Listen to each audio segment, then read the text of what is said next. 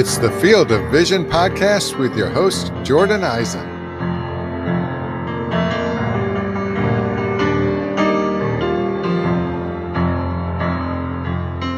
How's it going, everybody? And I am back. And you know what? Football is back too. It felt fantastic to just sit down and watch football for the entire day. It was a very nice experience and well needed in this very strange time. So let's talk about it now, because I'm sure you weren't able to watch all of the games. I'll catch you up on what happened and what we learned from it, because coming into the season, we knew some stuff, right? But we didn't really know how workloads would be split, who looked injured and who didn't, and stuff like that. But now we kind of have a good gist of it. So I'll let you know what I saw. So, Texans versus Chiefs. Clyde Edwards-Helaire is great. He rushed for, I think, 25 carries and 100 and something yards. 25 for 138. So he was amazing. The funny thing is, though, what happens when he starts catching the ball and being like super efficient with those catches? Like, he's gonna have some weeks where he goes off like more than this, like 30 fantasy points, and it's gonna be very nice. And I think he also has a really, really stable floor. He just, if they're gonna feed him the ball, probably not 25 times every game, but figure 15. That's a high enough floor that he's probably RB5, RB4 maybe. I'd go CMC, Zeke, I guess Clyde, then like Josh Jacobs, then Kamara, then Barkley. Barkley moved down, not his fault. He's still amazing. It's the Giants' fault. And we'll talk about that later. But CH was amazing. Of course, the rest of the Chiefs team was also amazing. The other storyline of this game was David Johnson. There were concerns he was just old or he was just injured and wouldn't be able to be his former self. And that's partially true. Like, he wasn't able to get to that past form where he was probably the best running back in the league. But he certainly looked good. Like, if we were redrafting right now, I would be perfectly willing to take him in the third round. And yeah, he's a starting running back and he's good and he's on a good offense. Or at least what we think is a good offense. It looked messy Thursday, but I think that's because they had to change their playing philosophy to beat the Chiefs. The next important game that we actually learned stuff from was on the Packers side of the ball in Packers versus Vikings. So Aaron Rodgers, I liked him before the season. Not that much. I think he was like about my QB 7-ish, maybe a little higher. But I liked him more than like the consensus. But the problem with like me personally is I wasn't getting him anywhere because I was just drafting Matthew Stafford if I was going QB in round like 12 or something. Because I had Matthew Stafford ranked one spot higher. And that was a debate I had throughout the offseason, Matthew Stafford or Aaron Rodgers. And I now very much regret taking Matthew Stafford basically everywhere because Aaron Rodgers looks really, really good.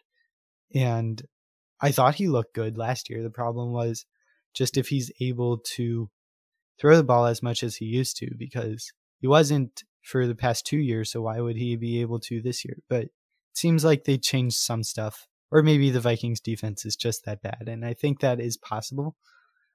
But if they let Rodgers throw, then he's going to be QB3, QB4. I think I have him at QB4, maybe QB3 for this upcoming week. Point is, he's good. Yeah, QB3, only behind Mahomes and Lamar. So yeah, he's really good. And as long as they let him throw a lot, they'll be really good. Even though MVS drops everything, Devontae Adams can pick up for some of that slack, and Allen Lazard is a consistent option. This one doesn't have any real positive fantasy like gold to be found. It's just, you might want to take your hands off of the Eagles offense as much as you can. They looked really, really bad. Really bad. And I do think Washington's defense is fine. Probably pretty good, actually. Their like offensive line with Ryan Kerrigan, Chase Young. Yeah, I think that's going to be a problem for a lot of teams. But if any team ever gets sacked 8 times, that says just as much about the defense as it does the offense. The Philly offense looked broken. It might be because Lane Johnson was out or whatever, but I really do think that they just aren't where they were at last year, or even more so the year before. The NFC East is just really up for grabs. The Cowboys always seem to do this thing where they just find a way to lose and get the exact same record as the Eagles until week 17 when the Eagles beat them. Or at least that's what happened last year. And it could, like, a very similar thing seems to be happening this year, where the Cowboys just like play down to the Eagles level and make it exciting for the end of the season. I don't know why it is. The Cowboys should be a much better team, but they just always do this thing. Anyways, for fantasy, take your hit. I don't think Carson Wentz is startable right now until we see the offensive line kind of come together. I would try not to start Miles Sanders. I didn't like him a lot coming into the season. And if he's injured and their offensive line sucks until I see otherwise. And yeah, Jalen Reagor is exciting, but with this O-line, you can't start Jalen Reagor, Greg Ward, Alshon Jeffrey, whatever. It doesn't matter. You can start Zach Ertz because tight end is tight end, and you just need to field someone, and Zach Ertz is actually really good. So you can do that. I would not start Goddard. We saw just as many injuries last year to their receiving core, and tell me if you were happy starting Goddard. Like, he's exciting, but you can't start him on this type of team. Browns at Ravens. This one was interesting because the Browns suck again. I shouldn't be surprised, let's be honest, but on paper, why isn't this one of the best offenses in the league?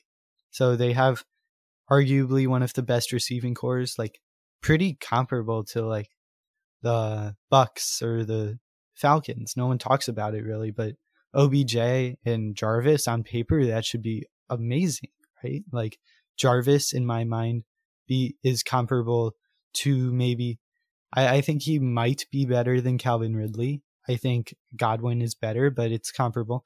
And then if you compare Julio, Beckham, and Mike Evans, I'd rank them in that order. Julio, Beckham, Mike Evans. Like, they're all really good. So why isn't this? And in addition to that, it should be a really run-heavy team with Kareem Hunt and Nick Chubb and Kevin Stefanski running the show.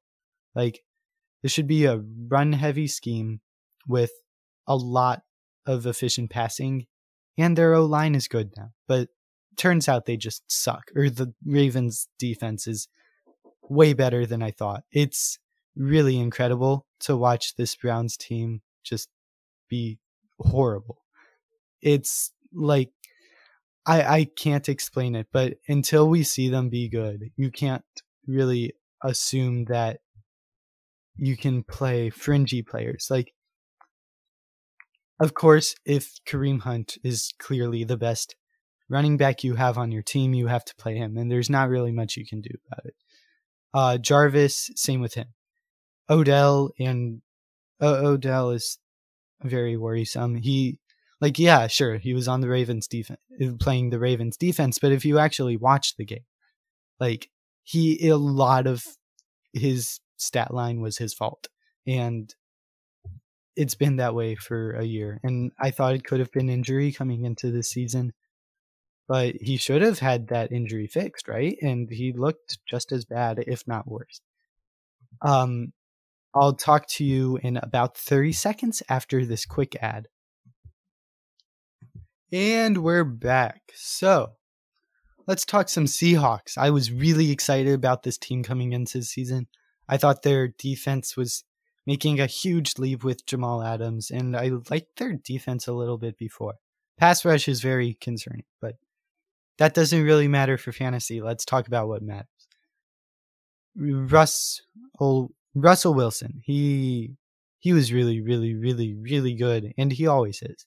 There's nothing different there, but now the Seahawks are putting, at least in this game, they were putting a much, much bigger emphasis on passing than running. Chris Carson only had 6 carries. Russell Wilson, he was like 30 for 34 or so. He was amazing. And I think he's QB3. I said Aaron Rodgers is QB3 earlier. I take that back. It's Russ. Very obviously Russ, I think. Because he'll be a lot like Rodgers. Efficiency when passing, but also downside that their team isn't going to put it in their hands that much to go deep and really explode. But Russ also rushes. Like, I'm really, really excited for this Seahawks team. And I'm really excited to see what Russell does. Because I had him winning MVP. And this is kind of why. Like, what we saw in week 1, he just exploded completely. And I think that'll happen quite a few more times throughout the season. The Falcons offense was really bad. Falcons defense. But no one could have stopped this. It just happened that the Falcons defense added a little bit more to what would have still been awesome. Now, Dolphins at New England. The only thing that really needs to be discussed about this game that is vital to fantasy is that Cam looked healthy. And when Cam is healthy, he's one of the best quarterbacks in the league. And also, New England's letting him run a lot. And we should have expected that because New England always caters to their players' strengths. Like, their coaching staff is so good that they can do that with anybody. And as long as Cam's healthy, he's one of the best quarterback runners in the game. Like, Lamar is probably above him. And then it's him. Josh Allen, sure, is like Cam Newton light.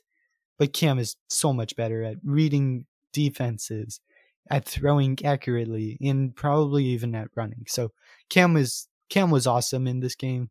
And I don't see why that would be different until he gets injured. So yeah, play Cam. And I was really scared about Julian Edelman, but he seems to be this more or less the same as what he has been. Now, Bucks at Saints. Tom Brady looked fine. He looked like Tom Brady, basically, except he was not in sync with his wide receivers. And that's probably one of the best things about Brady in New England. And that's just like knowing where everyone is at every time. In this game, it kind of looked just discombobulated and not together. I want to see this team be good. Like, I hate Brady as much as you do, but this team would be really fun if they were good and went 13-3 or 12-4. I want to see that because this team is fun and I want to see fun football. I don't care that much that Brady's going to be leading it, but I want to see it. So I hope this team can pull it together. I'll attribute this to a bad offseason, like where they couldn't play together, because sure, you can go out and pass at a Florida high school with Mike Evans and O.J. Howard and Rob Gronkowski. But once you're actually on the field, it's very, very different. You can't be on they weren't at the high school with the O-line. They weren't at the high school with, maybe they were, but with Scotty Miller and guys like that, Justin Watson. You can't have your whole team at a high school practicing. It just can't happen. And it might take them a couple games to get settled in, and the Saints is a very hard matchup.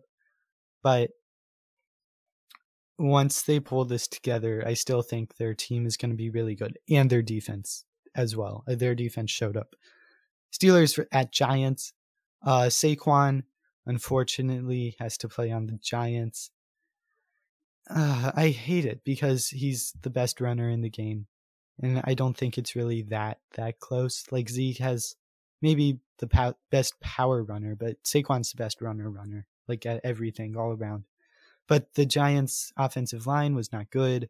Maybe it'll just take them a couple weeks, but I'd be concerned-ish about Saquon. He's not an RB1. Like, he's still, I think, number 6 for me. So yeah, still play Saquon, just lower your expectations a little bit. On the other side, James Conner got injured. But even if he wasn't injured, I still think Benny Snell might be the better runner. He didn't look great, but I don't like James Conner either. So when James Conner was on the sideline, I just thought he was being benched because he was so bad. But turns out he was being benched because he was injured. But the fact that it was plausible to me that he was just bad and Benny Snell was playing above him really says something about James Conner. I don't know if he slowed down because of injury or if he is just not as good as we thought in that very nice Le'Veon Bell sit-out season, but he's not the same anymore. And Benny Snell, even once James Conner comes back from injury, I wouldn't be upset to see Benny Snell take the lead role, especially if he does well while Conner's out. I'll still have these 10 to 30 minute podcasts coming out about once a week, but they aren't the whole thing that it used to be. I will have Joe Bond on next week, which I am very much looking forward to, and we'll talk some football for probably the full hour and have it be a lot more structured. So that'll be fun. But if you want to follow me to get more content, you can follow me on Instagram or Twitter. I post on Tuesdays and Fridays on Instagram. I post basically anything sports related that's on my mind, or really anything related, just anything on my mind. I post on Twitter. So follow me on Instagram or Twitter at FOV_sports. You can find my weekly rankings on the website. That's fieldofvisionsports.wixsite.com/sports. I'll talk to you next time, but until then, Eisen out.